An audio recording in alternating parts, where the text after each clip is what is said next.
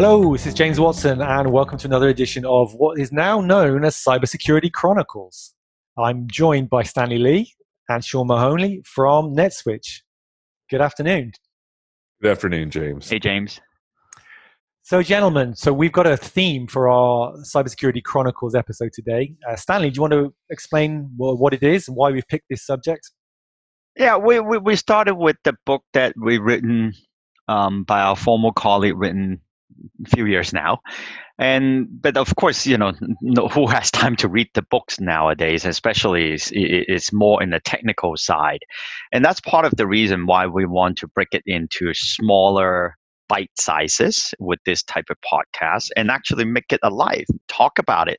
So we make it easier for people who nowadays who has time to read all those books, and then at least that they can get this from the podcast with the smaller bite size and create discussions among themselves. So I think that's the important part, that we need to continue to talk about all these cybersecurity issues and how to manage it, and tips that we can offer to help them to manage cybersecurity. And the funny thing lately, I just heard another case just a couple of days ago. One of our client called us, and it was their friend that got hacked.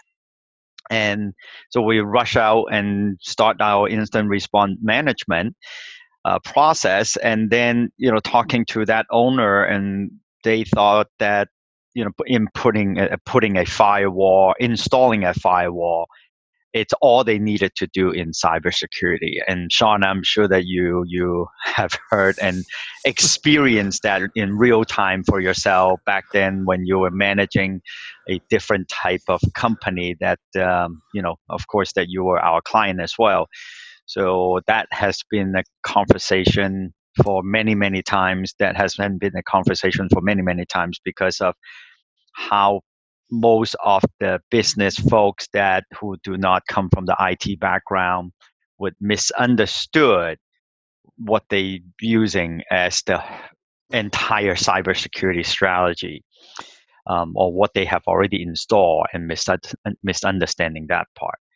And another interesting part, my question came up is, with all those small business being hacked or paying those ransomware, and if they have the money to pay for the ransomware, why couldn't they be proactive and plan the cybersecurity and manage it accordingly, rather than just in the last minute scrambling and trying to find several hundred thousands of dollars and pay, and try to even learn the process of buying Bitcoin to pay those hackers. Right. That part I just don't get. I don't understand. So maybe you can help me with that. Well, Sean, do you want to explain the context of why this topic came up, right? Because we saw the article on Tech Republic that was published in June for a small business that paid $150,000 ransom. It was a small manufacturing company in Kentucky. It only had 8 computers, I believe. So, right, not a typical victim people would think for cybersecurity and for ransomware. Do you want to talk about this article and why we picked it as a topic to discuss? Yeah, because our clients, the people that we typically work with, are going to be the small to mid-sized businesses, and they tend to have that. Well, I'm too small to be of any interest to a hack, because they see the stories. They see Marriott getting hacked. They see Equifax getting hacked. Those are big companies. They have a lot of data, a lot of valuable data that hackers would want. So I've got 8 employees. Why am I going to be a target of a hack? As I said, on our last podcast, do you have cash? You're a target. They need to pay the bills somehow, and if you have money, they're going to take it from you.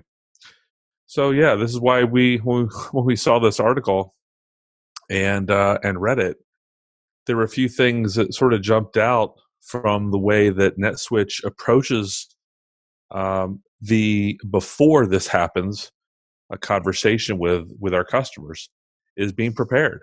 And an ounce of prevention is a lot less expensive than a pound of cure.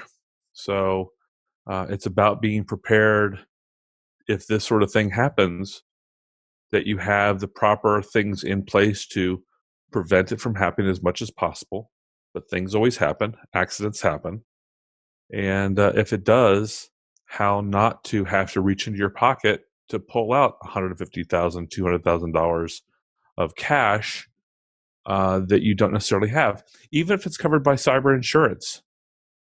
It's not something you want to deal with because your insurance premiums will certainly rise, and you're giving the attackers a reason to come back and potentially do it again. Anyway.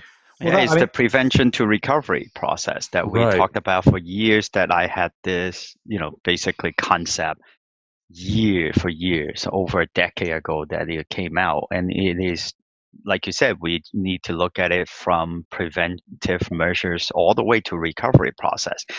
And especially nowadays, there are so many tools out there, being open source tools out there, that even government uses. It's just more of a process and strategy that needs a little bit patient to manage that process, rather than just fixing it by hodgepodge and put a patch here, put a patch there to fix this problem. So, I mean, what struck me reading this article was how passive they were, almost encouraging. The tone of the article is that there's not much you can do if you get hit with ransomware. You need to have insurance, and then you need to be able to call someone like a Mr. Fixit who can get you a lot of Bitcoin very quickly to go and send to this to the group that is that's attacked you. There was no mention of how you can prevent this happening, and also how you can back up and restore your system very quickly, very successfully, without having to pay a ransom at all. Well, that's an interesting point as well, James, because that Lockheed Martin came up with the whole process of cyber kill chain decades ago. And if you're in the business of cybersecurity, then you should know what to do. But you are right. A lot of time that those IT companies, so-called IT company, they saw how lucrative that the cybersecurity can be, and then flat out just lying to the customers, say, "Oh, we're going to install the firewall for you, and your cybersecurity is already taken care of." Yes, that might be a controversial statement, but at the same time, that we run into a lot of company, and then that's what the owner telling us. Well, the last guy told us, that's all we need. And that is just one part of the equation. And we understand the triage process. It takes technology, people, and process. So a lot of IT company that they rush out and putting on a firewall, make that money out of the technology portion of it, and then they ignore the process. They ignore helping the client to take care of it, from the people's perspective. So that's why they left that false sense of security for a lot of business owner. And when that something bad happens, such as in this case, then it becomes, okay, let's find who has the Bitcoin, go buy our data back, and as I referenced earlier, as a hodgepodge scenario. They don't manage the whole process.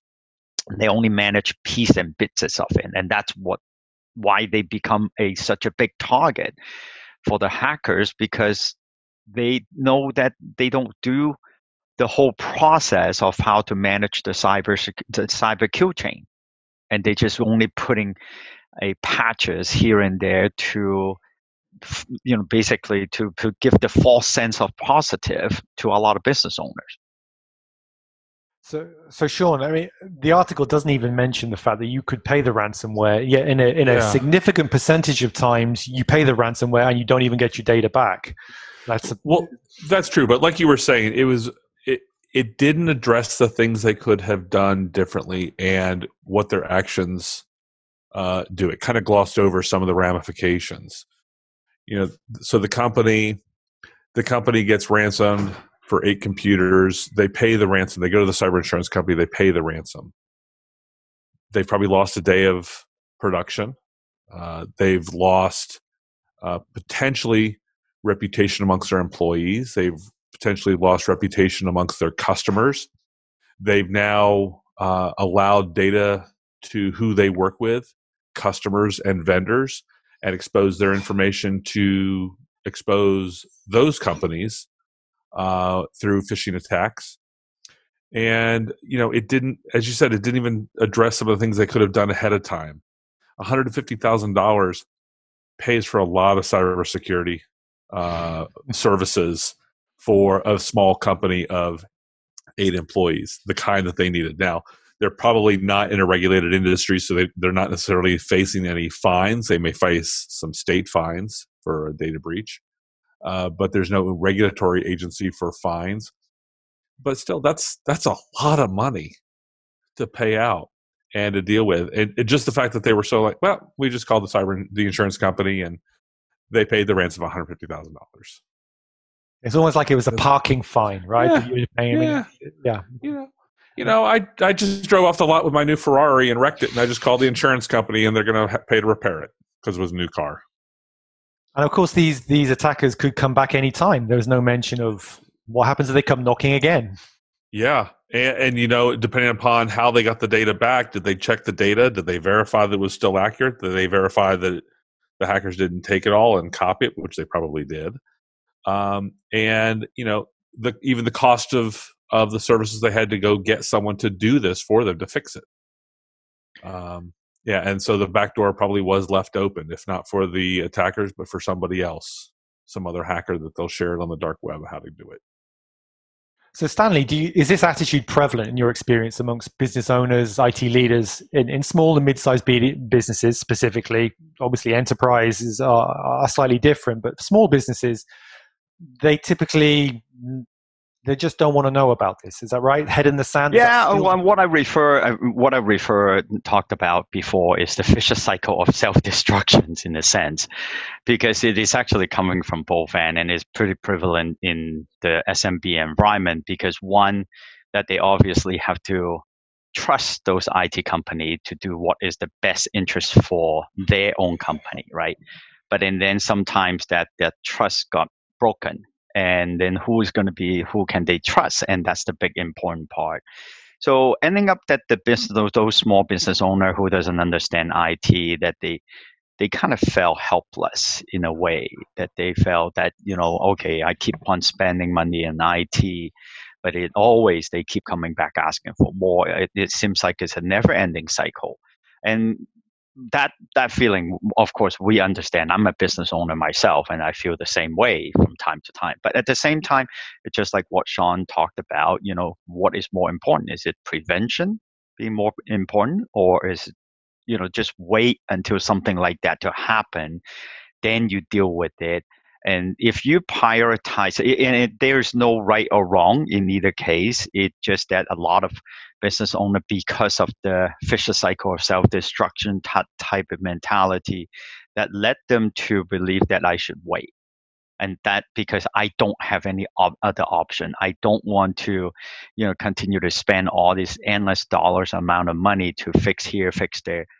So ending up that they got a bad taste in the mouth, and they just rather wait until something happened and deal with it at that point. However, as we already saw a lot of statistics saying that the business might not able to recover after a hack. And most of them, 80%, I think was a pretty high number in the small business owners, that they have to close up their company because they have no data to work with, and their customers cannot tolerate that kind of customer service. So ending up their client is going to start leaving too. So what is the most expensive part is the reputational costs that out of that it will cost them their business. And unfortunately, that there is that vicious cycle in the equation somewhere needs to be fixed. So Sean, if I was a small business owner, if I'm a small business owner listening to this, what should I do? Should I ask my IT guy, assuming I've got an IT guy either internally or an external MSP provider that's providing IT and support to my company? Should I go to them and ask them for advice what to do? Or should I try and seek out somebody who's an expert in cybersecurity, especially, and help small businesses with their cybersecurity? What would you recommend? Both. Have a meaningful conversation with your IT guys, and to understand the things that they're dealing with, and then help them find a solution. It's, I know how to do some plumbing work, but if I got a big project, I got to go get a plumber. There are things that IT people understand about security. There are things within a network and security settings, but it's a different set of knowledge and a different set of tools required to do cybersecurity, to do true preventive cybersecurity, to insulate your business than just the network security appliances that the IT guys typically work with. So it's talk to both your IT department or your IT provider, your managed service provider, but then also talk to somebody that specializes in cybersecurity.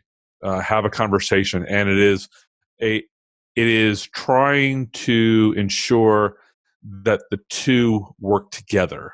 They're not adversaries; they work together to achieve your security.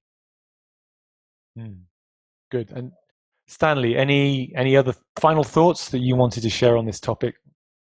Yeah, I think that for the business owners, that they need to start looking into prevention to recovery as a strategy, and there are lots of articles and different things to teach you, or at least to provide you with that educational background. So when you talk to your IT team and vendors out there, don't feel that there is no options, or don't feel that it's confusing. Actually, there's a lot of material that it just takes a little bit time and patience to learn through that process. And now is a good time to start, because most of the people working at home, and they should have more time. And we encourage people to talk to us as well as part of the educational process, and that's why we're here. Excellent. Well, thank you, Stanley. Thank you, Sean. There's been another episode of You're welcome. Thank you. It's been another episode of Cybersecurity Chronicles, and we'll speak with you again next time. Great. Thanks.